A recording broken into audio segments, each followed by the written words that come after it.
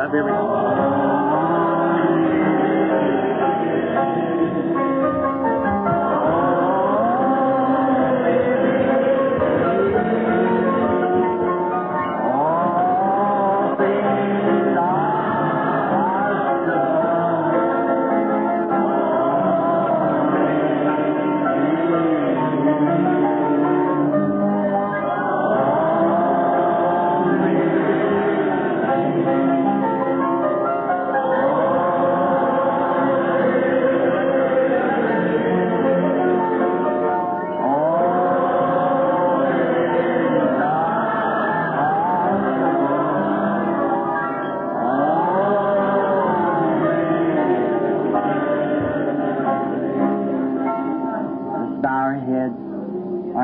Father, we thank Thee for this song, Only to Believe. Just see our Lord as He come to the boy that had the epilepsy, said, I can if you believe. For all things are possible to them that believe. Lord, help our unbelief tonight is our prayer. We are so thankful to You for Your presence with us, and for people who believe You and love You. And to know now, not we will be, but now we are lifted up in heavenly places in Christ Jesus, sitting by with our King tonight, already seated positionally with Him. Oh, how we thank Thee for this confidence that we have in Him, His promises, knowing that it can never fail, that it's always true. We pray that You'll visit with us tonight. May the Holy Spirit take the Word of God and divide it to our hearts just as we have need. When we leave tonight going to our homes, we might say with those who come from Emmaus one night, saying, did not our hearts burn within us as He talked to us along the way? For we ask it in Jesus' name. Amen. We be seated. I am very happy to be back again tonight to speak to you and fellowship with you around the things that belongs to Christ. That's no other purpose we have of being here but to do that. Just fellowship around His Word. I'm sorry I keep you all so late each night. Someone told me, said, people go home here at 8:30 and 9 o'clock from church. But I'm just a southerner and kind of slow, you know, and I can't think of it so fast. I just have to kind of take my time with it. But I certainly am thankful for the fine cooperation that I get from you people in there who are believing on God. Your fine cooperation makes it so easy for the Holy Spirit to move among the people. I wish I could find this everywhere. I do. Where you could find people who believe.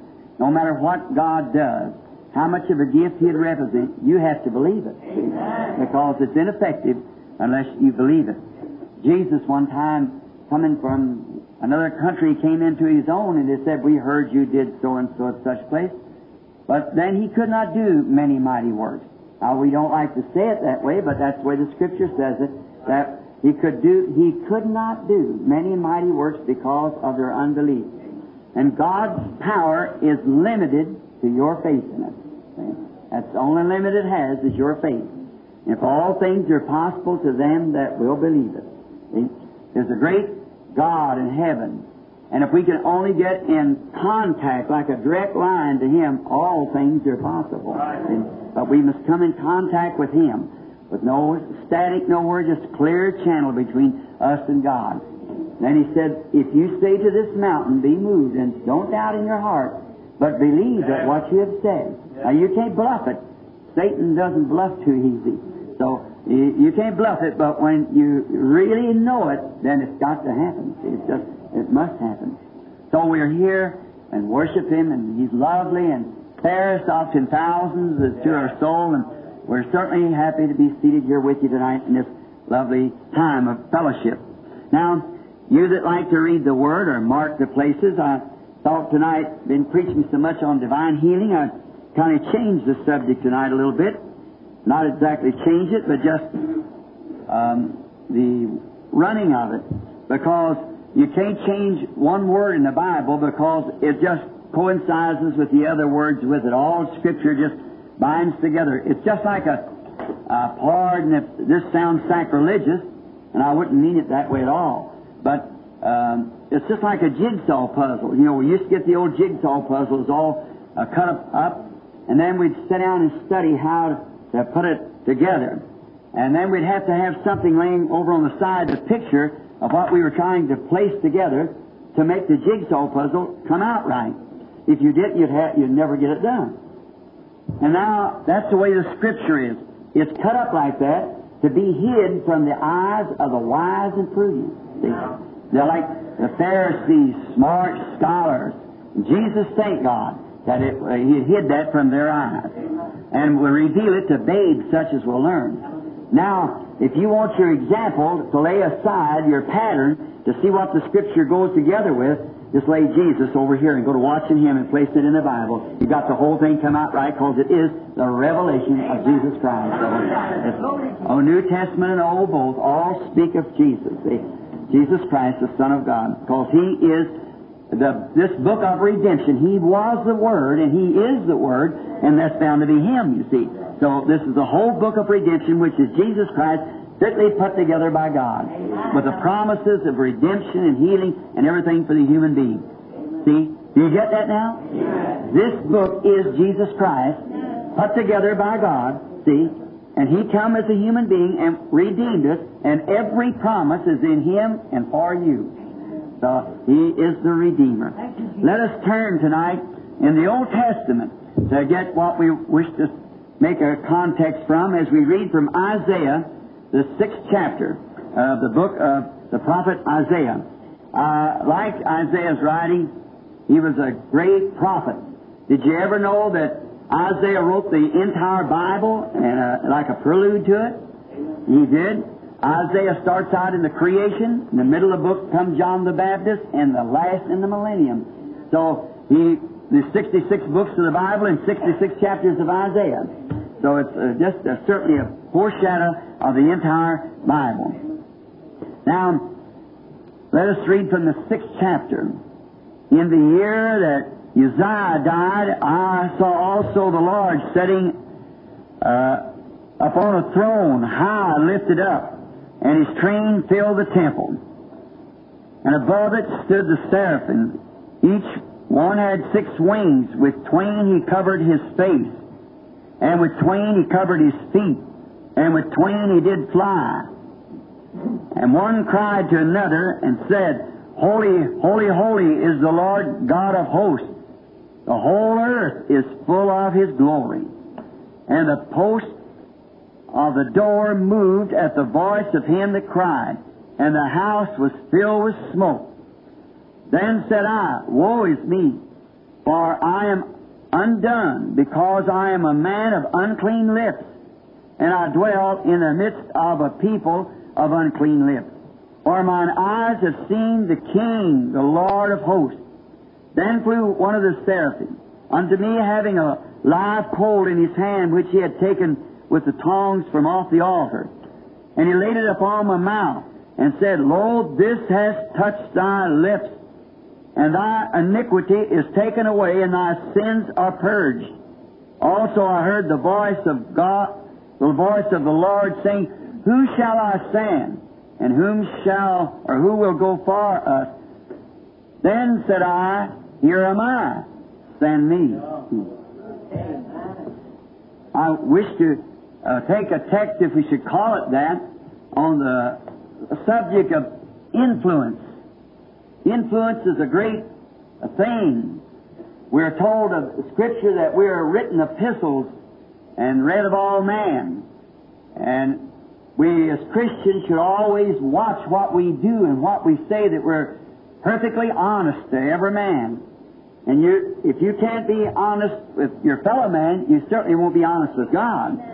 So how we serve God is that we serve each other.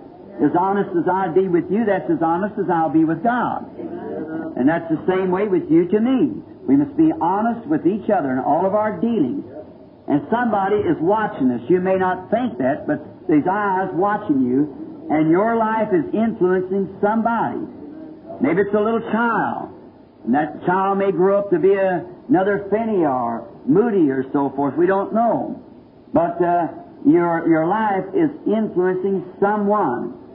And our setting tonight is quite a great setting on this, because just reading it this afternoon when I was studying, I was thinking how great God was. This morning when my son and I were kind of walking around the block, there was so many people. We went out around Times Square, for they said they were going to tear it down. I think the work's already begun. So I was looking at that. We were taking some pictures, and the people crowding. I said to my son, Billy, I said, where are they all going? What's the hurry? Here they are down beneath us running. You're running up above us running. Where's everybody going in such a hurry? And as we stood, we thought this, how can God know the thoughts of every person? And how could it be that all the billions in the earth, and yet God knows every time you bat your eye? He's infinite. And if you just want to know, and just to satisfy that, if it ever comes in your mind, go out and look up at the stars and wonder how He controls all of those. Then you'll see what a little job this would be. When those stars, you can see 120 million years of light space through a glass. You know how fast light travels. Why, you could run a row of nines around the state of New York. Couldn't break it down in miles. And beyond that's just as many stars as there is on this side. There's Mount Palmer, Mount Wilson there in California, it may be seen. Think how great He is and how He holds the earth. This earth, or one of those stars, would move from its place millions and billions of miles away. It would affect this earth. Now the whole solar system has to stay just at its place. And see, everything God made like that obeys God, but when God made man, man seems to want to know more than He does, you see. We're the only ones out of place. They stay in place, and they have to stay in place to coordinate with each other. For instance, the moon. If the moon would ever move out of its place, the earth would be filled with water in a few moments. See, the moon is rather like a watchdog of the sea. It set its bounds that it can't pass, and when the moon turns from the earth, here comes the tides in. If the moon did catch it around the other side, it would cover the earth. See, so the moon stops and he turns his back to look around the other side of the world, and here comes the water's coming in real fast, and then he turns again. He's Jehovah's servant. He stops and goes back to its place again because it sees the perfect moving of Jehovah. Oh, if we in the church as the members of the body of Christ could only work in harmony like that, you'd see a great, mighty church of the living God, all in one array, filled with the Holy Spirit. Wouldn't it be wonderful? Every member of the body functioning just exactly to its place. Every gift to its place. Every gift helping the other. Every member helping the other. That would be wonderful. That's what we want to see. But we'll see it someday, and it will be right. Now, this young fella, Uzziah, was a king, but before he became king, he was a king during the reign of Isaiah the prophet. And he was a shepherd boy. He liked the outdoors. He was a great influence on Isaiah's life. Isaiah was a young fellow also, just a young prophet. And you read the story, if you want to take 2 Chronicles 26, it'll tell you how that at the age of 16, after the death of his righteous father, they taken him and made him king over Israel. At the age of 16, he began to reign. And he had seen the influence of his parents. His mother was a godly woman, and his father was a godly man before him. And in that, it put the influence in the child to do that which was right. I tell you, I think today we have such a juvenile crime wave across the nation, but really I think it started in the home. I think the parents began to let go, and if the child had been raised up in a good old-fashioned godly home, I don't say it would be all over, certainly not, but it would certainly give that child the right kind of influence. I think many times that homes that children have been brought up wrong, turn loose on the street, and just live for themselves while the mother stays in a bar room or the father and so forth. They don't take care of this child. Another thing, they don't love it and give it the affections to take it up. It's young. You've got to teach it to love and respect and to read the Bible. I think of Suzanne Wesley. I think she had 17 children. I think that's right. But she found 2 hours or more every day to pray. Down at the end of her dress where the little boys knelt around out there, produced a John and a Charles that changed the course of the world, saved the world in that day. And she didn't have a wash machine and a dryer as we have today, and a dishwasher and so forth, or a maid. The thing that she did it all herself, but yet she could find time because she was putting an influence to some children that finally changed the course of the world. I think that's the old-fashioned mother, the old-fashioned home, where prayer and the understanding of the Bible. I mean, Abraham Lincoln never owned a book in his life till he was of age, but the Bible, and I think it was either the Fox Book of Martyrs, I might have been another book. I think it was Pilgrim Progress, to be right. It was Pilgrim Progress and the Bible. You see what kind of a character that molded? Just let me go in your house and see what kind of pictures you got on your wall. Let me go to your home or your office and let's see what kind of music's playing. What you read, what you look at. I can pretty well tell you what's on the inside of you, see, because it feeds on that, see.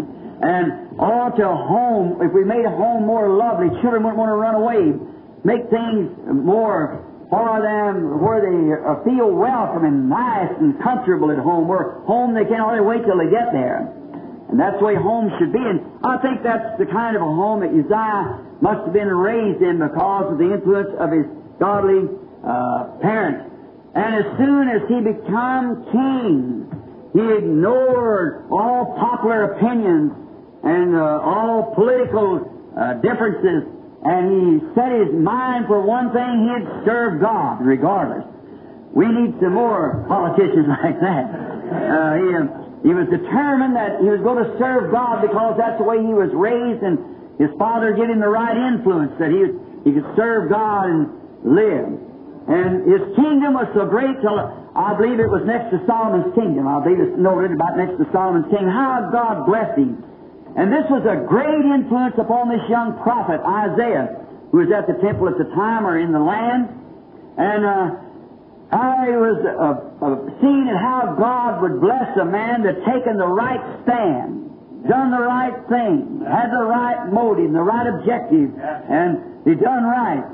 Sometimes you may think that it doesn't pay off, but it certainly does pay off. It's got to pay off. You cannot be going east and west at the same time. You can't be going right and left at the same time. You may think you're going the other way, but you're not. So if you'll set your mind and eyes and motives and objectives and life on the right thing, you've got to come out on the right thing. You can't fail. See? That's the only way, no matter how much you're tempted to do the other side, turn your head from it and do what's right. And you know you're right. You feel better. And you are better. And that's just all there is to it. You're going to come out right.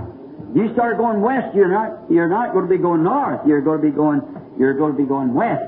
And that's the same way it is in right and wrong. And Isaiah saw this.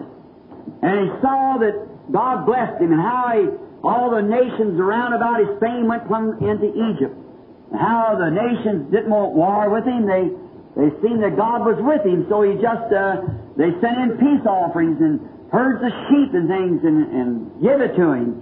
To cause peace, and he was a good man. And I believe if a nation or a people or a church or an individual, no matter how much the critics criticize you, just do the right thing.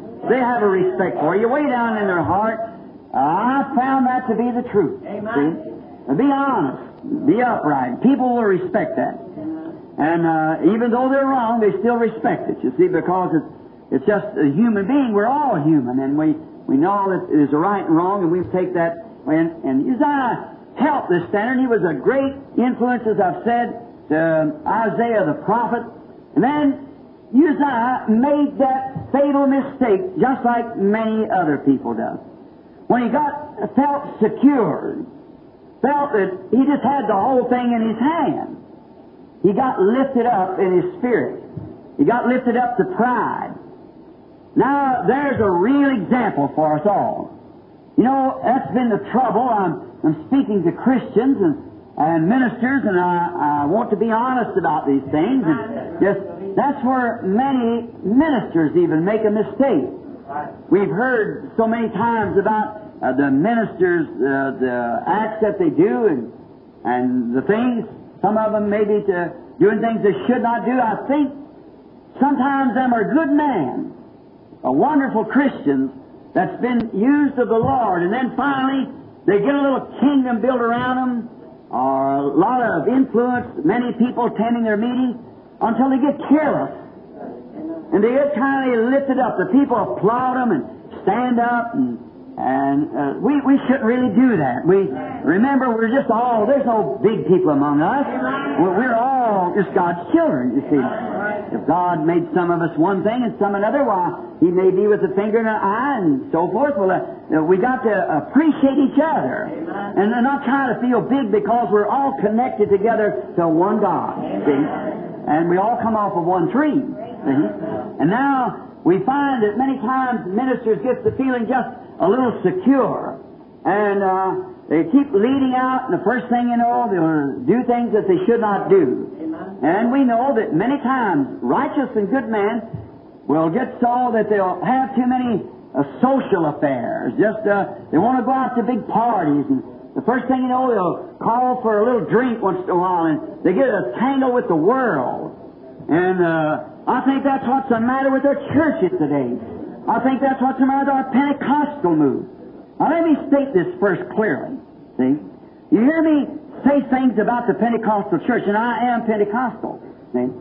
But here, what if there was no Pentecostal people in New York tonight? Where would I go to preach this message to? See? I appreciate the Pentecostal people. They're my brothers and sisters. But yet, when I see something wrong with my brother, my child, or be my wife, or whatever it was, right is right. A correct parent will correct their children. And I think that the trouble with our church, we try to get too much like the others. See? We try to act like somebody else, you see, and we begin to take on their habits. And the first thing you know, it used to be, remember the Pentecostal people in the beginning, of course, they've been many years ago, this last move from Azusa Street. But I took the history of it, and I've read many books and talked to some of the old men. Fixing to have a meeting right now with one at Shreveport, Louisiana. He'll be there. Was one of the first men in Azusa Street. And then, that's the beginning of Pentecost in this country. About 50-something years ago, I suppose. I preached the Golden Jubilee at the McPherson Temple, the Answers Temple in Los Angeles a few years ago. The Golden Jubilee, the 50th year of Pentecost. Now, you see, but since then, there's been so many little things creep into the church. Because the church has to rub shoulders with the world each day. Now, I don't mean to come back to this again, to our sisters, see? Our brothers. Many times, it used to be years ago, it was wrong for, as I said tonight, for our sisters to cut their hair. It used to be a Pentecostal affair that they shouldn't do that. And they were saying, well, what is it? Now we go into the different parts of the country, and we find our Pentecostal sisters with those waterhead haircuts, you know, them the big haircuts like that, and you can tell them about it, and they use makeup, they wear clothes like man, and you say, now, Brother Branham, you're picking on the women. Now, wait a minute, let me pick on the man. The brother that'll let his wife do that.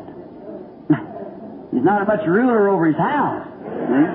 See, you shouldn't do that. But what is it? We've rubbed shoulders with the rest of them. Some little weakling come in from some seminary or school and have a different idea of it. But there's only one perfect example that's right back to the Bible. The Bible condemns that, see? And it's not right. And then we find other things. It used to be, it was wrong for holiness people to attend bioscopes or movies, you know. Now they go all the time, see? And then Satan pulled a fastener on it, put the television right in your house, and fixed it in there. But all these things that it used to be wrong, well, what is it? See, it comes in so gradual until the first thing you know, it's a statue. It's like a vine growing around you. Now, if you keep that vine away from you, see, and just keep wrapped around Jesus, around the Word, and stay with that, see, you'll grow straight. That's crooked, and it pulls you off the road. Christ pulls you up. That pulls you sideways. And then you see one woman, like a minister's wife or a minister, start doing a certain thing, his whole church will say, well, our pastor does it. The pastor's wife does it. Why shouldn't we do this? See, you're influencing someone, and be sure that you're influencing them right, towards the right road, and the things to do that's right. Now, we find out when you get lifted up, right then you're on your road down. See, when you lift yourself up. And we find out that this Uzziah, he got lifted up because he felt secure. Everything around him, he had his nation, and it was well taken care of, and God had blessed him, and he had great vineyards and herds and sheep and mines and everything, wealthy, and all the nations was at peace with him. So he just got lifted up, so he thought he could just do anything that he wished to and pride. He got so lifted up until he tried to take a minister's place. He went into the temple and took the censer and went to the altar. And when he did, the priest went after him and told him he shouldn't do that. And when he was corrected, instead of being humble as he would have been before he was lifted up, he'd have said, that is right, I have no right to do this. And had set the censer down and handed it to the priest, who was of Aaron, ordained to do so, only consecrated for that service. I travel quite a bit with these full gospel businessmen, many of them are sitting right here now. And I've got to speak at their breakfast Saturday morning at somewhat Statler Hotel, I believe it is. They said they already sold 1,700 tickets for the breakfast already. So they, not long ago I was speaking with them, and they're taking the businessman up on the platform, taking the text and preaching the gospel. I said, that's wrong. It certainly is wrong. It's hard enough for us preachers to keep it straight, let alone take a businessman who's not ordained to something like that. That you bring in little ideas and so forth. And I said, you shouldn't do that. Don't never try to take the other fellow's place. God made you a certain thing, and you stay that. So you stay just what you are. Don't try to impersonate the other. That's what always ruins the gifts that God sends to the world. We find so many carnal impersonations. And we find someone who tries to copy after the other. Like they said, as a lady minister, so Mrs. McPherson was living, that every woman minister wore those wings of that she did, or what it was, and had the Bible the same way, and everything that she did, they did. We notice we got so many Billy Grahams today. But you see, God never made but one Billy Graham. That's all. And you're just as important as Billy Graham, or Roberts, or any of those famous men. You're just as important until you get out of your place. And then you're no good at all. You're hinders to these men, and you're hinders to yourself in the kingdom of God. Stay in your position. See? Stay what God made you. See? And then you'll operate right. It's Paul. It's not nothing new. Paul taught the same thing. He says, the hand shall say to the eye, because I'm not the eye, the ear say to the nose, no more be an ear, because I'm not the nose, or something. You can't do that. See, it all fitly sits together and moves as one great unit. And we mustn't try to impersonate anyone. Just be what you are. And that's the way God made you. You never fashioned yourself, and remember, as much as we ministers would like to take Billy Graham's place, we cannot do it. Neither can Billy Graham take our place. Okay? We each one has something to do. A common little fellow here that may be a janitor, the little woman that may be a housewife, the greatest minister on the face of the earth today could not take your place. God had a purpose in making you what you are. And you just serve God in that way that He made you. Now, I think if we just do that, the wheels would roll a lot easier. Yes, it would if we would do that. Now, we get lifted up. And we find out, instead of when someone tells someone something scripturally, and we see that it's right, instead of of trying to humble ourselves to say, well, now, I've been wrong. You forgive me. And I didn't mean, I didn't know that. So I'll just quit doing that. Well, then, instead of doing that, too many times we do like Uzziah did. He felt like he was too big to be called down. See? He was a king. And many times I've seen ministers that way that felt that they were just too important to be told what the word was truth. Well, the days of miracles are past. I can show you where God ordained miracles, and you can't tell me where He ever took it away. See? And He ordained gifts, you never did see where He took it away. See? It's in the Scripture. Go ye into all the world, preach the gospel to every creature. How long? To all the world, to every creature hears it. As many as hears it. These signs shall follow them that believe. We can't substitute something else. Just take what He said. And it'll be all right. And it'll work fine, but as long as we try to adopt our own ways. That's where Israel made their most rational mistake. When grace had provided them a pillar of fire, angel, a sacrifice, and delivered them, sent them a prophet, sent them a pillar of fire to follow them, to lead the prophet in the way. And when they come to Exodus, the 19th chapter, when they swapped grace for law, they did the most rational thing they ever did. See? But they wanted something that they could do themselves. That's the way we are. We got to have our doctor's degree, and if you haven't got it, you can't get in church. That's all. So, we must study the thing and find out whether it's of God. Now, we find out Uzziah got lifted up, and he was going to do it anyhow. He grabbed up the censer and took off, and it didn't make any difference what the priest said. He was going in anyhow. And it was against the Scripture. It was unscriptural for him to do that. Amen. It's unscriptural for your eye to impersonate anyone else. Amen. Right. So be what you are and be a good one. And fulfill your purpose so others can see it. If you're a housewife, be a real one. See? If you're a husband, be a genuine. See? And if you're a deacon, be a genuine or a preacher, whatever you are, but don't try to take someone else's place. And then when the Word calls you down on this, if you do feel rebuked, then repent. Amen. That's all. Get right. That's the only thing to do. But Uzziah didn't want to do that after God had blessed him the way He had, and yet he didn't feel like that he would do that. He felt he was going to go on and do it anyhow because he felt he was secure. But while he was it kind of made him feel angry at those men, too, that was telling him the word of the Lord. And when he did, he rushed in anyhow, and we find out that in his face come leprosy. And he was a leper until he died. He never could go to the house of the Lord no more. He died a leper after he had seen the hand of God and how God had been so good to him and done the things he had, yet that man died isolated leper. Now we can do that. We've seen many things, but don't you never think that we're so secure that God can't put judgment upon us. Remember, don't try to impersonate anyone else. Be just what you are. If God made you a Pentecostal, you be a real one, you see. If God, but don't be ashamed of it.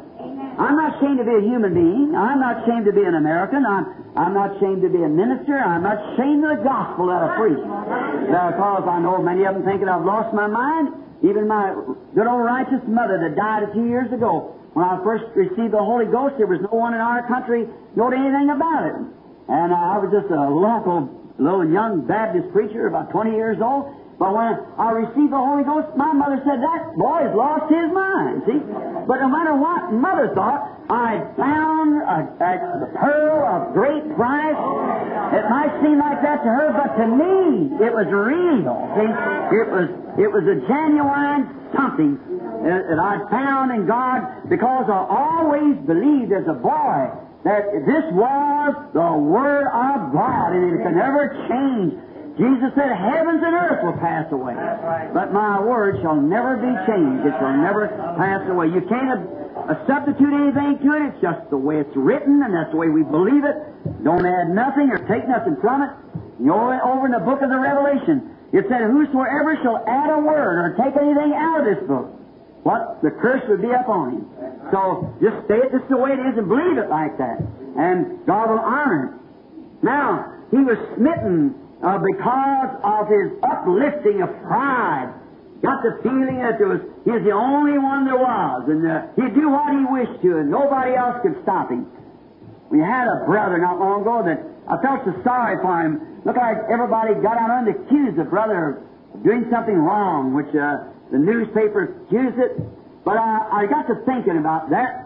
Accused the man, and I really took up for him because I certainly didn't agree with him, but the man who wrote an article and put it in a magazine that this man had said all these different things and done these things, and one night at a meeting in Minneapolis, they told me that the writer of this magazine was there, and the article had just come through in Christian magazine, so as a Christian Digest, so they pointed the man out to me and said, that's him sitting there. And he had in this article that this minister had wrote something, a book, that the man did not write. I know a lady wrote that book, and I knew the lady, Biting of Devils. So I said, well, now one thing that I would say, now I might disagree with the minister, but I think if the editor of this column, if he never checked his script no better than to say that this man wrote this article, and I know he did not do it, see, then I'm afraid a lot more things you said about this minister's wrong. And then I said this, I would rather be found even wrong, but trying to get somebody saved and trying to hinder somebody than trying to get somebody saved. Now, I'd rather take the man's place at any time than try to criticize or tear down what somebody else was building up, even though they had made an error or done something wrong. So we must watch, we influence others on what we do. Then, when this man got stricken by this leprosy, when he got lifted up in pride, this was a great lesson to that young prophet. He found out by this being a great lesson to him that God orders His man to the place. See? Man cannot order himself. God orders His man. God makes you what you are. See? And God orders His man. And he mustn't try to take another's place. And it was a lesson to Isaiah that he mustn't put his eyes upon human beings for an example. He must put his eyes on God. Now that's us. Any man is subject to mistakes. He's subject to error because he's human. He's subject to the violations of God's laws. And he's subject to many things because Satan tempts him. And he's just a human being. And if God ever lifted His hands, it'd fall. That's all. And I've heard people say, oh, Satan can't do it. Yes, he just let God lift His hand one time and watch what happens. It's, I constantly plead, God, don't send him. Have mercy on me. Keep him away from me, you see. I need God's mercy, and we all need that. Now we find that Isaiah, he leaned heavy upon the good king's arm, and now the arm had been taken from him, and the king was dead and died with leprosy in shame. Now Isaiah, during this time, the king being lifted up, well, then his young son was to take the place, and we find out that if the people had got into a horrible, immoral stage, when there's no real godly leader, then the people begin to get into immorals. I think that's what's the matter with us today in our nation, in our churches and things. We need godly leaders, somebody that sets an example. And but he let Isaiah know here that he could not look upon man. So Isaiah, one day, as he wandered around, he must have got all weary, being noted he had a great responsibility. He went down to the temple to pray. Now, that's a good thing to do for all of us. Goes down to the temple to pray. And we notice when he was praying down at the altar, all at once being a prophet, he fell into a vision. And when he did, he looked up and he saw God, the King, sitting way high, exalted up on His throne, and His train filled the place. Then he saw a real example. He saw one that he could put his confidence in that could never be stricken with leprosy, one that could never fail. In other words, he was saying to Isaiah, see, you put your hope in some man and it failed. You put your look to this man for an example, and he failed. Now look up here at me, I'm the unfailing God. Now, I think that's what we should do today. As His servants should look to Him. Jesus is our example, and we must look to Him, the author and finisher of our faith. Now, we find out in this vision that he saw God lifted up high on a throne. Then he noticed another thing. Note, around him was, and in the temple where he was at was these heavenly seraphims. If you check that word, I think it's only used about once or twice in the Bible. And it's not cherubims, but it's next to cherubims, something like an angelic being. Yet it isn't an angel, it is an angel. But it's a special person. What they are, they're a burner of sacrifice in the Bible. And where the sacrifice, of course, brings in or leads in makes a way for the sinner to holiness. And these seraphims burning the sacrifice, which was required, they went to, that was their duty. And here they were, flying to the temple, while Isaiah was in the vision, and the whole temple become full of smoke. And they were crying one to the other, Holy, holy, holy is the Lord God Almighty. Holy, holy, holy. Oh. In other words, there's something that cannot fall. There's your example. There's the King to look to. Holy, holy, holy is the Lord God Almighty. And we find out that these were six-winged creatures. And now we're going to study their reason for having six wings. They had, we find out they had two over their face, two over their feet, and were flying with two wings. Now, notice first that these creatures were ministering in the presence of God. And that was their duty, was crying, Holy, holy, holy is the Lord God Almighty. And they cried day and night in His presence as the sacrifice is laying there. Holy, holy, holy is the Lord God Almighty. And I want you to notice something here and think. Those seraphims had two wings over their faces. Why would they put them over their faces? Because they were in the presence of God. Amen. And just think, if holy angels have to cover their face in His presence, what about us? Has the wings over their faces represented reverence? But today we find that there's no reverence. Hardly you can find reverence. They don't have no respect for God. They stand and sing, God bless America, with a foot on the bar. And it's terrible the way they do. I went to ask for a sandwich today in a place, and the little lady, not making no remarks about her, but I thought she was dying. She looked like she cankered under her eyes. She had blue all around her, and she ran up just a few clothes on, and she said, "What do you have?" I said, "Would you bring me a sandwich and a glass of buttermilk?" And she said, "Bourbon on something, some guy." I said, "No, ma'am. You misunderstood me." I said, "Buttermilk." And she said, "Won't you have something to drink?" I said, "I want buttermilk." And she said, "Well, don't you want it tonight? We serve so-and-so." I said, "I'm a minister." She said, "Well, Catholic priests come in here and drink." I said, "I'm not a Catholic priest, lady. I want a glass of buttermilk." It seemed like it shocked the woman. She didn't know what it was. See? And the world has got into such a place now. If a priest comes in and drinks, the congregation's got a right to drink. There's your example, see? Oh, my, what a corruption we're living in. We need a house cleaning all the way from the pulpit to the... Yes, sir, we certainly do. How the corruption of the world. And these, no reverence, no respect. The people today, they don't respect God. They have no reverence. They take His name in vain and tell dirty jokes, and even ministers do that. You hear, a joke, I guess, would be all right, but ministers should be examples, I think, of righteousness and holiness. And that's the reason I think maybe we don't get no farther than we do. Don't come the sincerity that we ought to have in it. When you're carrying on and going on, you lose that little grain of sincerity. You know, there's something about it. You must remember that God is watching you every hour. He watches you when you're asleep. I think the reason that people do those things is because they're not conscious of His presence. See, but yet He's there whether you think He is or not. He sees every look that you make and every every move that you make. He knows all about it. But we ought to realize that.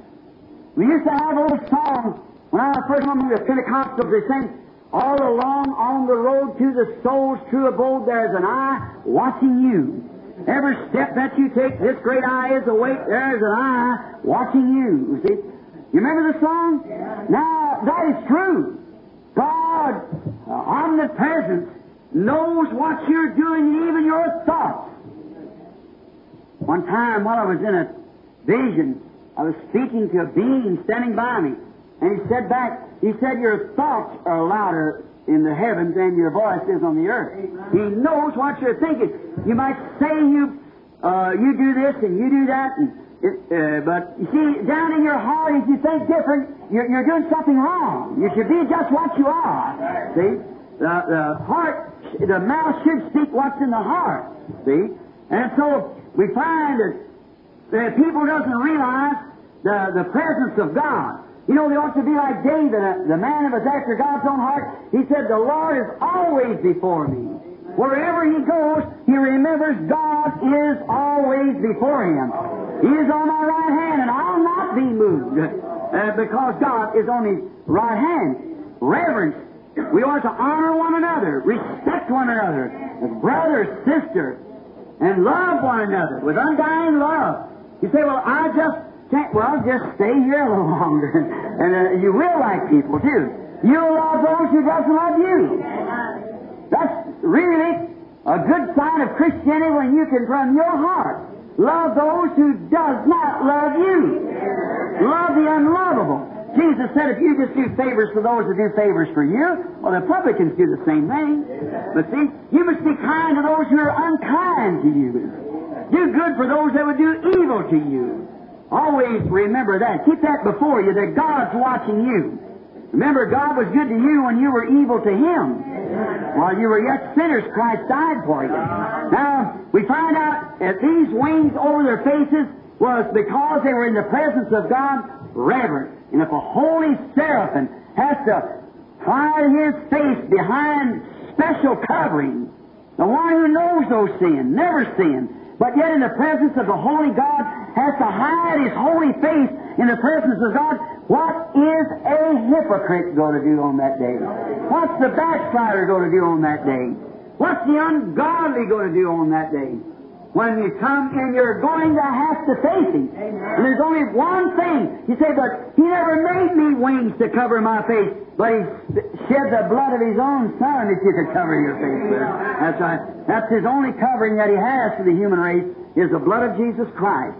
Now, secondly, they had their feet covered with wings under their feet. Now that represented humility.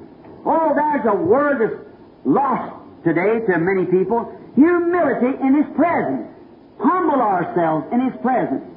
I've seen the Holy Spirit come into the room and perform and do just exactly the things that the Bible said He would do. Discern. And I've seen people get up and walk out. I've seen people sit and talk and laugh and make fun of it while it was going on. I remember one night a minister brought 28 of his congregation and was sitting, this was at Jonesboro, Arkansas. And they had an epileptic boy. He's having epilepsy, and that's a devil. It's a devil, that's what it is. Doctors don't know what does it. It's a devil. And they had a clothespin with a rag wrapped around it. When he had these fits, they threw it in the boy's mouth because he would chew his tongue so. And they brought the boy up, and he was having this fit right on the platform. Of course, when they get the least bit excited, they'll go into one. So while we were fixing to pray for the boy, I said, well, everyone bow their heads in reverence. And I prayed for him, and the Spirit would not leave the boy. And I looked around, and I seen a little group sitting in a place. I said, would you bow your head? I said, you must obey. I said, that was commission if you get the people to believe you.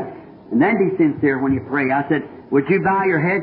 That fellow just laughed at me. And so I turned around, but it would not leave the boy. And now this is hundreds of people, 5 times of what's sitting here tonight, sitting there. Yes, many times. They claimed there's 28,000 people there. So there's all, and I said, I wouldn't do that, sir. and he belonged to a denomination church that just simply laughs at divine healing, doesn't believe there is such a thing. So I looked down, that poor boy is thrown out, his mother trying to hold her, crying like that, and the boy is trying to swallow and going on. And I said, Heavenly Father, don't let this innocent boy have to suffer for that guilt of yours. See? I said, that was your word, and I've been honest and told them, and so many of the epileptics has been healed here at the meeting. I said, don't let this innocent boy have to suffer. The mother and father brought him here. I pray for mercy. And then I turned and I said, in the name of the Lord Jesus, by faith, by my commission given to me by Almighty God, this devil cannot hold this boy. You're at liberty. See, if the disobedient will be disobedient, then you're at liberty to go to him. But come out of that boy. And I saw 28 people with their pastor fall into epilepsy right around and around and around and around in the floor like that. And as far as I know, they still got it. See? Now, you see, you mustn't be irreverent. You must humble yourself. How many of you have been in meetings and seen similar things happen in my meetings? This is why I said, sure, yes, sir. One time they brought a man to hypnotize me. I guess many of you remember that. And they take him out to army camps to take these soldiers and hypnotize and make a bark like a dog, and they're going to have some fun out of me. So I was in an auditorium, and they brought this man, and I felt when the prayer line started, the evil spirit somewhere, you can always pick them up down. They think they don't, it's different. So then I could tell where it was at, but I couldn't see just where the man was. After a while I found it, and I seen what it was. I watched that darkness hanging over it, and I didn't want to say that. But it turned around to him and said, child of the devil. See? Why has the devil put in your mind to do that? Because he's done that. Something's standing in me. They'll pack you out of here, and he's still paralyzed. Letter after letter. Come to him, I said. The only thing I know is repent. See, I never did that. That was your irreverence before God. See? Now, don't you do that. We come times that people think that this holiness before God is just some kind of a mockery. There's some kind of a bunch of people who doesn't know, some kind of a cult or a clan or something. But let me assure you, brother, there may be a lot of mockery. I don't say there isn't. I can't say that. I'm just a man. I'm just a judge. I'm just a priest. But there is a genuine Holy Spirit. Genuine apostolic power of the Holy Spirit in foreign countries, and witch doctors and things rise up and devils to challenge. Oh, we just got breaking the subject here to go telling you about those things. Now what? The Holy Spirit, never one time have I ever seen Him fail to do it. He'll do it every time. Notice, now they had wings over their feet for humility. We don't like to bow ourselves. We want to think that we're somebody. I remember here not long ago I was in a little museum, and they had the analysis of a man weighing 150 pounds, what his body was worth in chemicals. I believe it was 84 cents.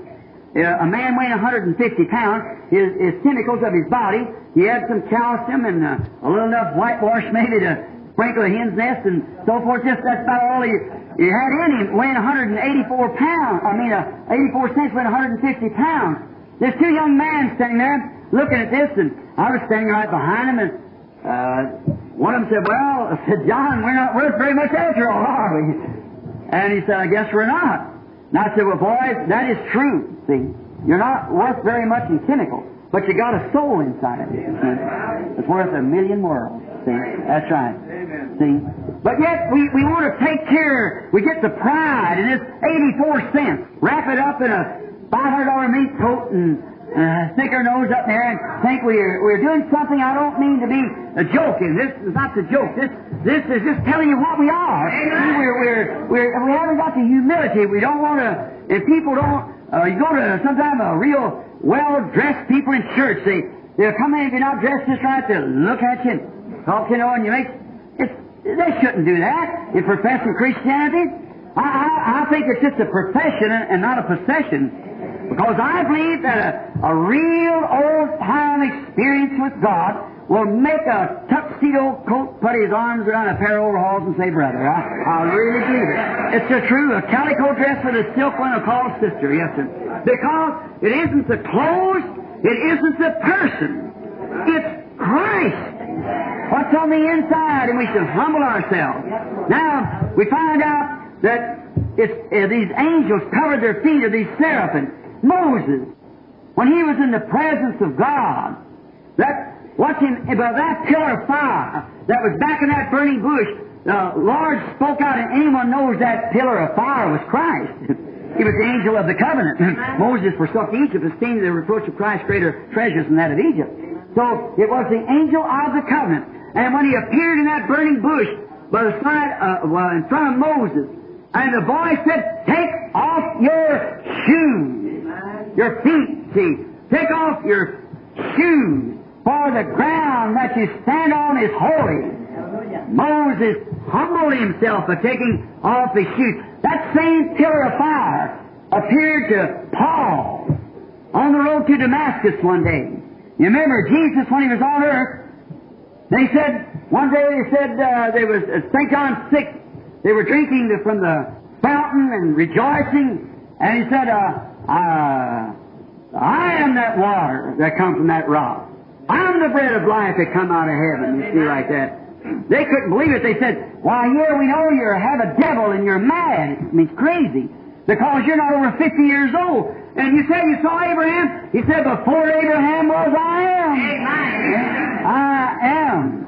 Now, we see that Jesus said, "I come from God. I go to God." When this pillar of fire was made flesh, God coming from the fatherhood sonship. And when he come into this attribute, the three attributes, Father, Son, and Holy Spirit, when God became manifested in flesh, he said, "I come from God. I go to God." And he ascended up, and Saul of Tarsus, on his road down to Damascus, he was stricken down by a light. And when he did, he looked up, and that Jew would have never called anything Lord if it hadn't been that pillar of fire. He saw that light there, and he said, "Lord, who are you?" He said, "Saul, it's hard for you to kick against the pricks." And he said, "Who are you?" "Lord." He said, "I'm Jesus." See? The pillar of fire again. Look at Saul humbled himself in the earth. See? In the presence of God. Humility.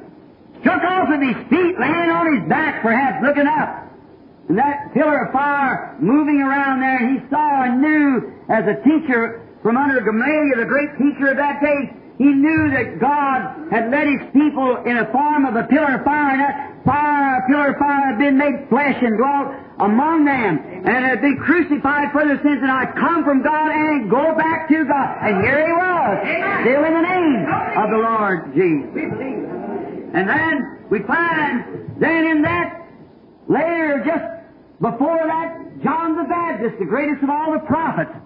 All the prophets spoke of him coming. John said, "This is him." He introduced him to the world. And John, standing there in the water, when he's baptizing, and he's standing there, it's coming a time when the daily sacrifice will be taken from the temple, and there'll be a man be a sacrifice. And John was sure that he was going to see Messiah. You see, when John was called, his father was a priest.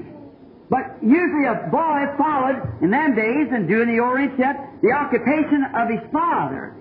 And ordinarily he would have been a priest, but John never went to the school. Because John was born from his mother's womb, full of the Holy Ghost. When Elizabeth had conceived, and the baby was dead in her womb, when Mary was visited by the angel Gabriel, and told her that her cousin Elizabeth, who was past barren, had also conceived, and Mary run up to meet her, and she'd hid herself, and she was worried because the baby hadn't moved for 6 months, and that's subnormal. And so she seen Mary coming, she run out and met her and hugged her, and she said, began to talk, and she said, "No, she's going to be mother?" She said, "Yes, and I'm going to be mother too." "Oh, I guess you and Joseph are married." No, we're not married yet." "And you're going to be mother?" "Yeah." "The Holy Ghost overshadowed me and said that holy thing that would be born of me, in me would be the Son of God, and I should call his name Jesus." And just as soon as that word Jesus was spoke the first time from a human lip, a baby that had never had life in it yet, received life in its mother's womb and began to jump for joy. And if the name of Jesus Christ will bring life to a dead baby, what ought it to do to a born-again church that claims to be filled with the Holy Ghost? Now, what kind of a boy should this be? He was to announce the coming Messiah. Malachi 3 said he would. Behold, I send my messenger before my face. Now, if he'd went down to the seminary, some of those ministers down there said, now, John, you're to announce the Messiah. Why, you know that Uncle Joe here, or Father Jim, or some of them, you know, he's got all the qualities of being the Messiah. That's him, John.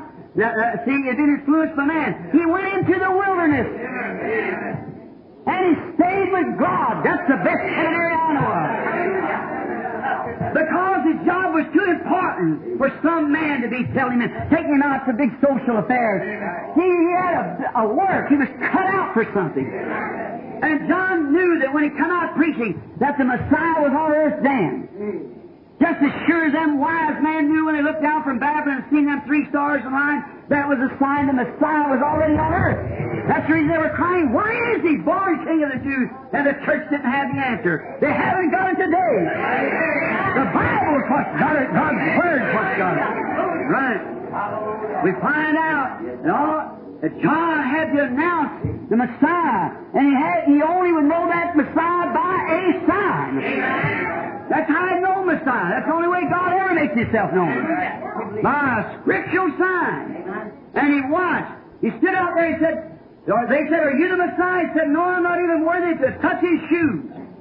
He said, but there's one standing among you.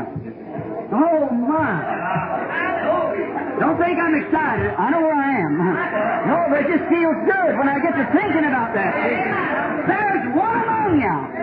I say that tonight. There's one among you. The great Holy Spirit promised to be poured out in the last days. I see His sign constantly. And I know He's the Messiah. Because He still does the Messiah sign. And He stood among them. He said, there's one among you. I'm not worthy to touch His shoes, to unlatch His shoes. He's the one that'll baptize with the Holy Ghost and fire. And one day, walking from out of the midst, come an ordinary man. Walked out. John looked up and said, behold, there's the Lamb of God that takes away the sin of the world. And when he did, he said, I knew him because he was a sign following. And watch here. There's 2 of the greatest men on earth. Standing face to face. John, I remember Dr. Roy Davis that ordained me in the Missionary Baptist Church. He said, you know what happened there? Billy said, what happened? When John said, I have need to be baptized with thee, and why comest thou unto me? What's the humility of John? He said, I have need to be baptized with thee. Why comest thou unto me? There was a Messiah and His prophet. Amen. The keynotes of the day, the keynotes of the Bible. Amen. Standing there, one looking at the other. John in humility said, I have need to be baptized with thee. Why comest thou unto me? Jesus said, suffer that to be so, for thus is it coming to us to fulfill all righteousness. And said, John suffered him. I remember Dr. Davis, he might be sitting present. Dr. Davis not throwing it at you. But he said, John, first Jesus baptized John because John hadn't been baptized. And then John baptized Jesus. That never did just come right to me. So one day, while the Holy Spirit was near, and in a vision, I saw what it was. There was John and Jesus standing face to face. The prophet, to whom the Word come to, and the Word had come to the prophet. And he said, suffer it to be so. It was right. Suffer, but thus it is becoming to us to fulfill all righteousness. The prophet knew that was the Lamb, and the Lamb must be washed before it's presented. So, see that? The prophet being the Word, it had come to him.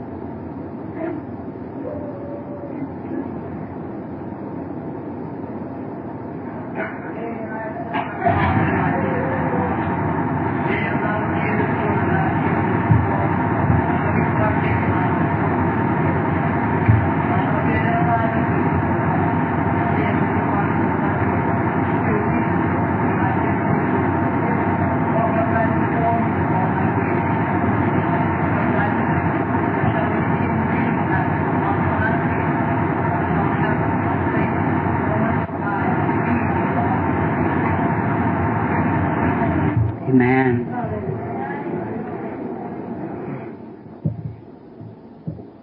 John, the prophet, the Word comes to his prophet. And the Word comes exactly to the prophet. It is becoming, it says behooveth, which means becoming to us, that we fulfill all righteousness. Oh, how I could leave the text now for a minute. How it's becoming to us to fulfill all righteousness. The hour's here. Something we must fulfill all righteousness. We know what to do. See, we should do it. That's right. Believe with all of our heart. Notice, then we find that John humbled himself in the presence of God. The thing of it is, people, my brother, sister, and friend, is to be conscious of your littleness. See? Don't be conscious of how big you are. Be conscious of how little you are. You're small. We're all that way. God can do without us, but we can't do without Him. See? We can't do without Him, but He can do without us. God's only trying to find one person He can get in His hand. He's always tried to do that. You notice all down through the Bible. When He found Isaiah, when He found Jeremiah, then He found Samson one day. But Samson gave his strength to God, but he gave his heart to Delilah. See, you've got to give your all to God. Your reverence, your respect, everything that you are, just be nothing. Just see how little you are. That's what God wants us to do. That's real humility. That's why these seraphims are in His presence, you see, with their face in reverence covered, their feet in humility. Now, thirdly, they could fly. They had 2 wings. That put them in action. God is showing His prophet here what kind of a servant He has prepared. Reverent, humble, and in action. That's a real servant of God. These who look upon Him. He was looking upon Hezekiah that got lifted up and fell by pride. But a servant, his servants before him is reverent, humble, and in action. His servants, that's the way they should be dressed. Dressed in reverence, humility, and constantly about the Father's business. Yes, sir. Reverent, humble, in action. Just like the little woman we spoke of the other night at the well. Now, she has a little predestinated seed laying in her heart. But as soon as that light flashed upon there and she seen that was the Messiah, it didn't take her long to go in action. She even forgot the water pot that she had in her hand. That's how quick she went into action. She had to tell the people. She had to tell somebody else. Because that she was sure that she had found the Messiah. Into the city she went, and quickly she went into action telling people. It was Peter, when he was fished all night, and was sitting on the bank that morning when Jesus barred his boat. And it thrust out a little from the bank and was preaching to the people. And then he said to Simon, launch out into the deep and let down to the drop. Let down. Simon said, I'm a fisherman. I know when the moon and signs are right. I know when the fish is running. I've born on this lake here. I've fished all night and haven't touched even a minute. I haven't taken a thing. Said there's no fish in there. But at Thy word. There you are. I'll lay down the net. Oh, we can't figure these things out. God's past figuring out. You've got to believe it. See? God is known not by knowledge, not by education. He's known by faith and faith only. At Thy word, I know there's no fish there, but Thy word, if you said let down, there's fish there, your faith will put it there, that's all. I'll let down the net. If people sitting here that's sick and needs help from God, if you say, I've been through every prayer line, I've done everything, but at Thy word, I'm going to let down the net. I'm coming right now, and I'm going to receive it. I believe I'm in His presence. And recognize that with humility and sincerity and reverence, let down the net. Take a hold of it. God said so, and that makes it so. And we find out as soon as he, being a fisherman and knowing what it was to catch a shipload of fish, and he was a poor man. But quickly he went in action when Jesus said, from henceforth you'll catch man. It didn't take him very long. He humbled himself, fell down before Christ, said, depart from me, Lord, I'm a sinful man. Said, I just can't stay in your presence. The same thing Isaiah did. He said, I'm a man of sinful lips. I dwell among sinful people. Oh, what a condition he was in. Peter said the same thing. And he humbled himself, got down on his face, and asked the Lord to depart from him. He said, fear not, Peter, from henceforth you're going to catch man. And he got in action right quick. One time there was a blind man that Jesus healed. It didn't take him very long to go in action. He went in action, spreading his fame everywhere. Someone come up and said, "Why, who healed you?" The priest did. He said, told him who healed him. First he asked the father and mother. And the mother said, "Well, now they was afraid because if anybody confessed Jesus, well, they was going to put him out of synagogue." And they put it back onto their poor son. They said, "He's of age, ask him." And he said, "One Jesus of Nazareth heal me." He said, "Well, give God praise." He said, we don't know nothing about this Jesus of Nazareth." Said, "He's a sinner. Don't give him no praise. Give it all to God. And we don't know whence he comes." Well, this blind man had a very good question for him. He said, "It's a mighty strange thing that you all are the spiritual leaders today, and this man opened my blinded eyes. I was born blind, and yet you don't know where he come from." Now that's a strange thing. Could I say the same thing? The very God that promised to come upon His church in this last day, and they haven't got the answer. The one who receives it's got the answer. So whether it's a sinner or not, I can't say that. But one thing I know, where I was once blind, I can now see. Once I was a sinner, I'm saved by the grace of God. I know something happened to me. Something happened. You can call it holy roller, or you can call it whatever you wish to, but it saved me 30-some-odd years ago, and it gets better all the time. So I enjoy it. Someone said, "You done gone crazy." I said, "Well, then leave me alone. I'm better off this way than I was the other way. So just let me stay the way I am. I feel better this way and doing better. I do more." Yes, sir. He went in action right away. Yes, sir. He spread his fame everywhere. The people at Pentecost, as soon as they seen that God kept His promise, Jesus said, "Behold, I'll send the promise," the Scripture, "the promise of my Father upon you. But tarry ye," that's wait. "Wait up at the city of Jerusalem until you're endued with power from on high."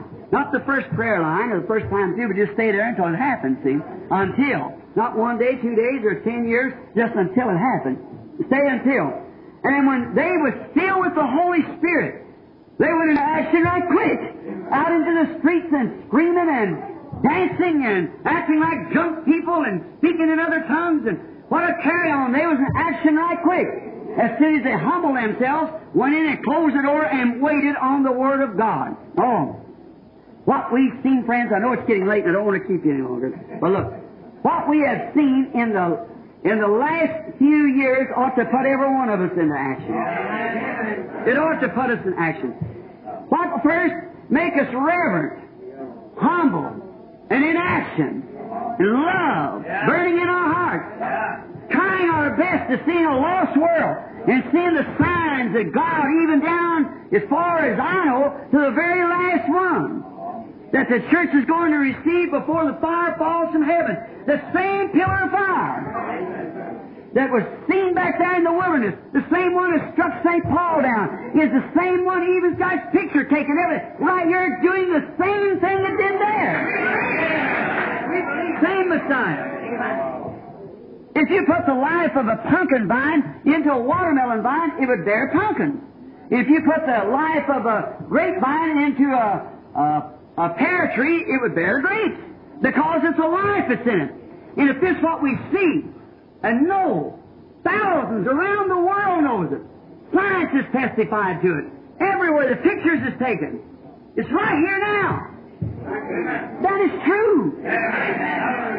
So true. It's right here now. And if it don't bear the same kind of life it did when it was in the person Christ Jesus, if it doesn't do the same thing in His church, then it's wrong. But if it bears the same life, it's got to be the same pillar of fire that it is.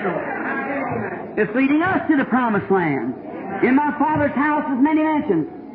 The promise that He gave us. And it leads us there. And we see it fully vindicated. God's Word made manifest. The lame walk. The deaf hears. The blind sees. The dead's raised up. The thoughts of the heart cannot be hid. It's called right out. The very works that He did. What is it? The man, it's the Messiah. It's the Messiah of God, the Holy Spirit. Same one. Why ought to put the Pentecostal church, instead of trying to criticize it, it ought to be in action everywhere with humility and love, trying to say it to a lost and dying people. We should respect it.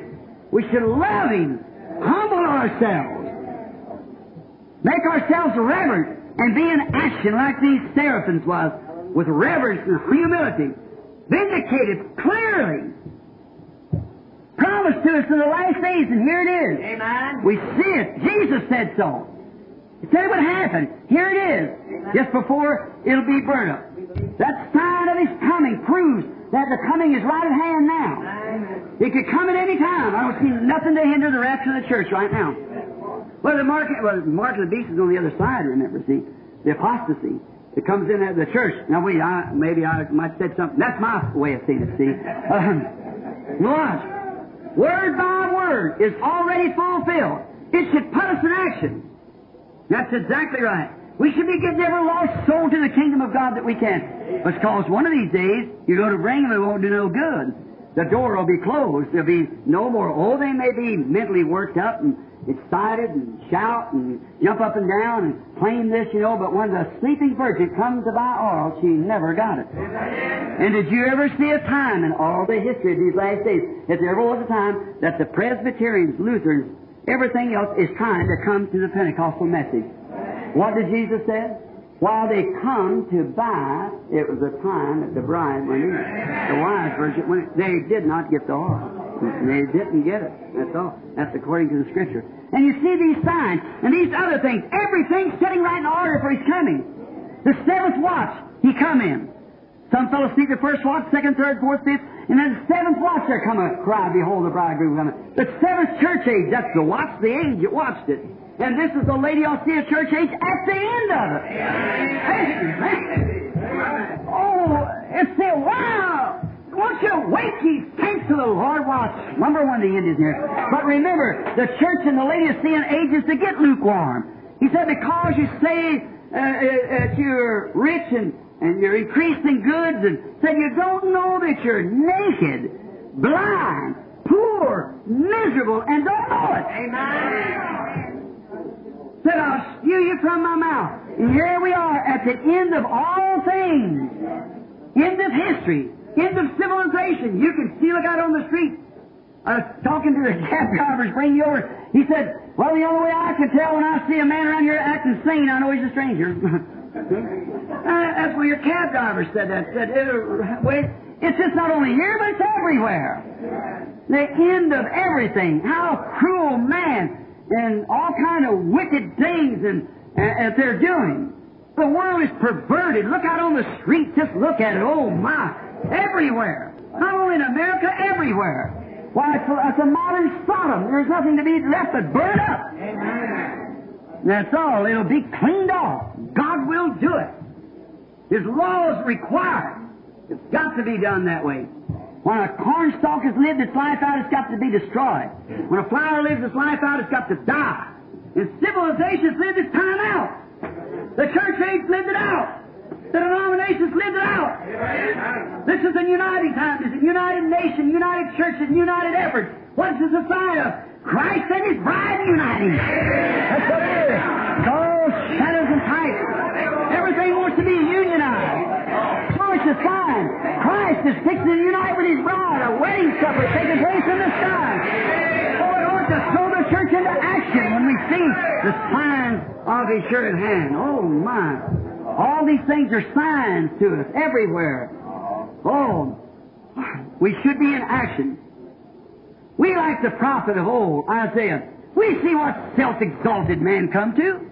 We see what these organizations that rise up and say, well, because you don't belong to us, you're not even in it. We see what happens to them. What do they lose? Just like they're stricken with sinful leprosy, with unbelief. They lose their hold on the Word of God.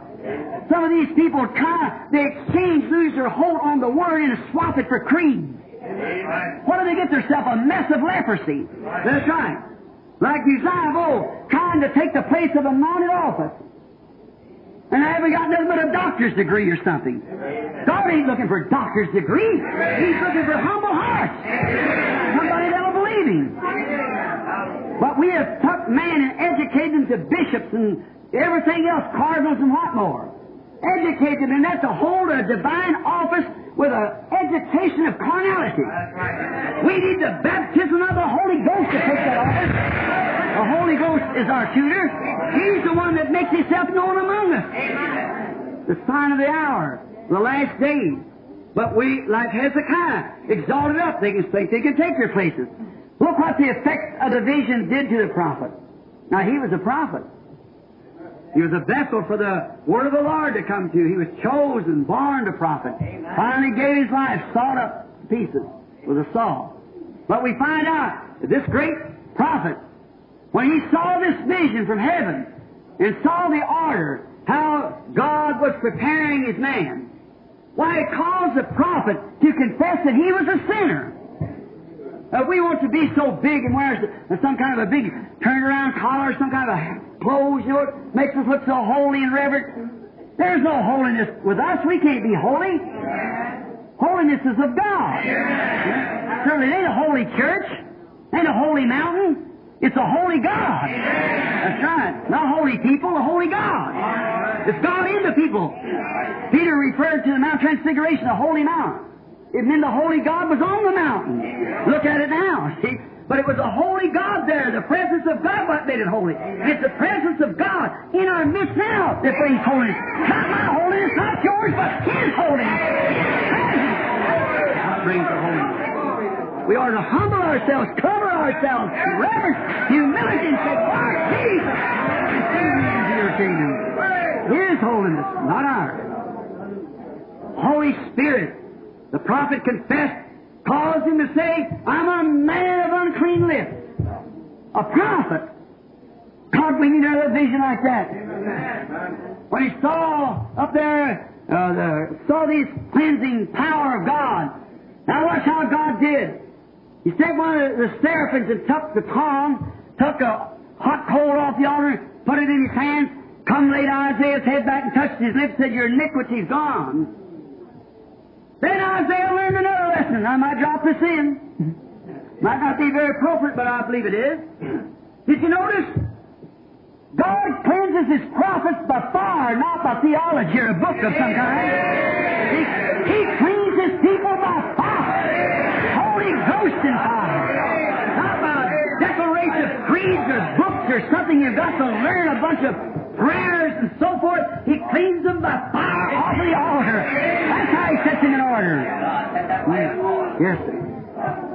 That's how He cleansed His prophets at the beginning. When 120 was in an upper room, the Holy Ghost fell in tongues of fire set upon them. They were cleansed and ready for service. That's how God cleans, not by learning, get a Bachelor of Art or DD, PhD, but getting holy fire from heaven that takes the lying off your lips and takes the carnality out of you, burns that stuff away, that dross of the world, and puts His presence in there and lives to that person. Holy fire is what God cleans this church with. Isaiah learned that. We ought to learn it. That God don't cleanse by knowledge, He cleans by fire. You see how a prophet set in order. Now He cleansed his lips, took his iniquity away. Then, after he had confessed, humbled himself, he said, I'm a man of unclean lips. When he saw the presence of God. Do you follow me? What do we know right now? We're in the presence of God. We believe. That's right. We are right now sitting. We can't comprehend it. But we are now in the presence of God, seeing God. You believe He's here? Certainly He's here. We must. I'm your brother. But He said, the works that I do shall you do also. Is that what He said? All right. If He's here, His Spirit's here.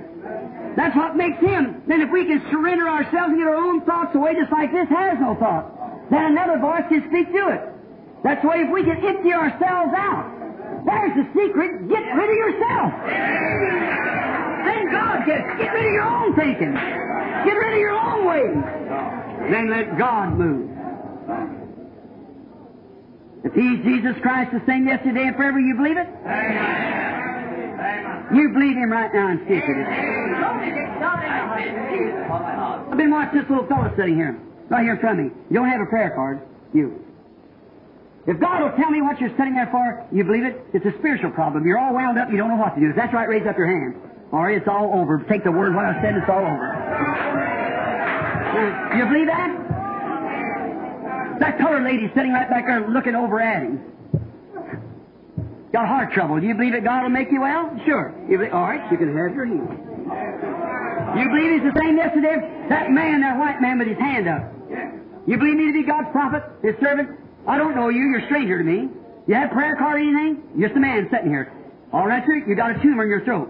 That is right. Is that right? You believe me to be His prophet? You believe me with all your heart? You got a burden on your heart. It's about a little girl, your grandchild. She's got a bad hand. That's right. Is that true? There's a good connection. Just a minute. You're not from here. You're from Connecticut. And your name is Wilson. Your first name's Art. Art Wilson. That's exactly right. Is that true? You believe it? Right. There's a lady sitting right back here, a colored lady. Look out. Got something like a yellow coat on. Yeah, chartreuse green. She's praying. Got a prayer card? You haven't got a prayer card. You haven't. You believe me to be His servant? I'm a total stranger. We're two races of people. But you're praying. That's you, yes. You believe that God can tell me your trouble? You got a tumor. That's right. You got something on your heart, too. You're praying. It's a friend. You got kidney trouble. That's right. Raise up your hand. All right? Now you can have your request. I challenge your faith. What is it? When the prophet saw that he was in the presence of God, he humbled himself. Look. First he humbled himself, then the fire cleansed him. And as the fire cleansed him, then it was the cleansed Isaiah. When he heard the voice of God said, "Who will go for me?" He went into action. "Here am I. Send me." Oh, my! When the coal of fire had touched the prophet, making him as pure could be, when the voice of God said, "Who will go for us?" then he answered, "Master, here am I. Send me." Amen. That was a call to clean Isaiah. After the Holy Ghost had cleaned him, he didn't need any seminary experiences. He didn't need any book experiences. He had been cleansed by the fire of God. He called into action. What was it? When he seen God in action. He went in action. We see God in action. It's time for the church to get into action. And the examples of what God is. Do you believe that? How many wants to confess all your wrongs and everything now and say, "God, cleanse me"? Piano, young man. When the coal of fire touched the prophet, let's stand to our feet. I'll stop right here. It's getting late. Believe with all your heart now. I want you to bow your head. Remember, after he saw God, there it is again. Amen. Now anything can happen. Anything can happen. Oh, when the coal of fire had touched the prophet, oh, making him as pure could be. Oh, when the voice of God said, "Who will for us?" then he answered, "Where am I? Send me." Speak, my Lord. Raise your hands now.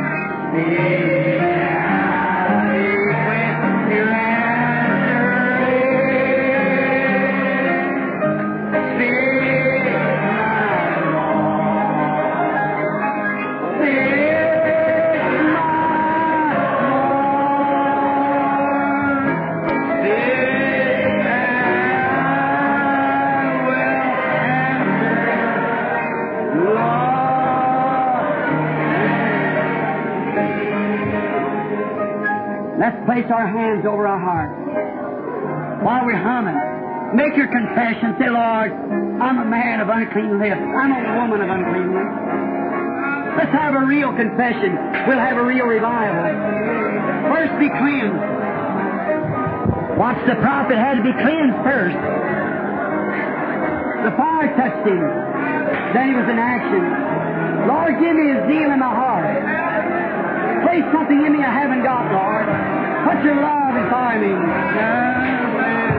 Now make your confession. Believe God with all your heart. Speak, my Lord. Speak, my Lord. Oh, speak, and I will quickly answer thee. Speak, my Lord. Speak, my Lord. Speak, and I will answer, Lord,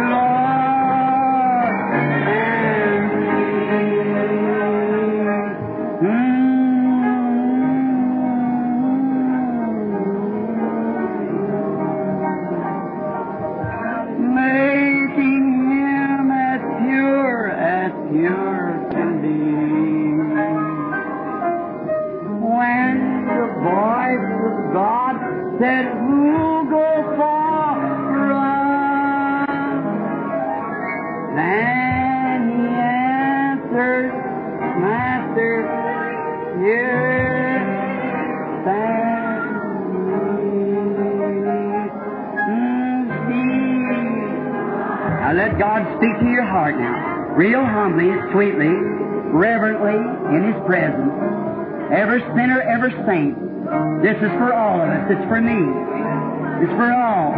Here's His presence. He's here. What He said He would do. The sign that He said we would get. Here He is.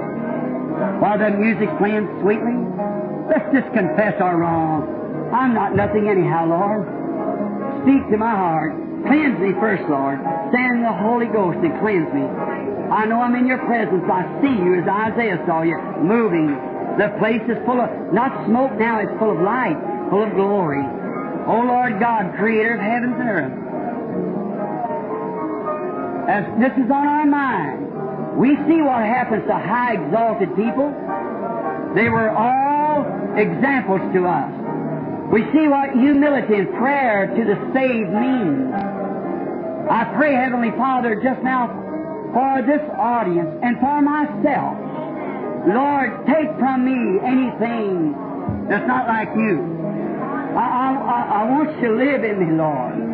I want your Spirit with a preeminence. I want you to live so completely in me that I'm no more myself, that I just walk and talk and live in you. Grant it, Lord. Here am I. Cleanse me, Lord. Cleanse this church. Cleanse us all together. Take sickness, take sin, take unbelief, take doubt. Take it all out. Let the Holy Ghost come now with a coal of fire from the altar, a new spark of Pentecost, and cleanse every heart in here. Take us, Lord. We are yours. We believe you. Grant it, Father.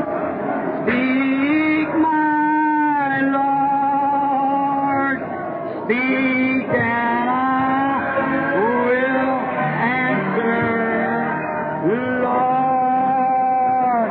And all that wants and will and have consecrated your lives to Christ anew. Right now, I want to consecrate yourself in His presence.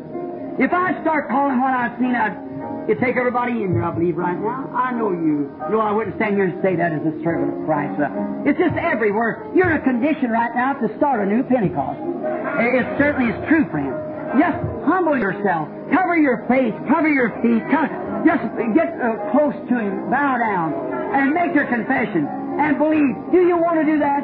If you do, just raise up your hands while we sing, Speak, my Lord. Speak, my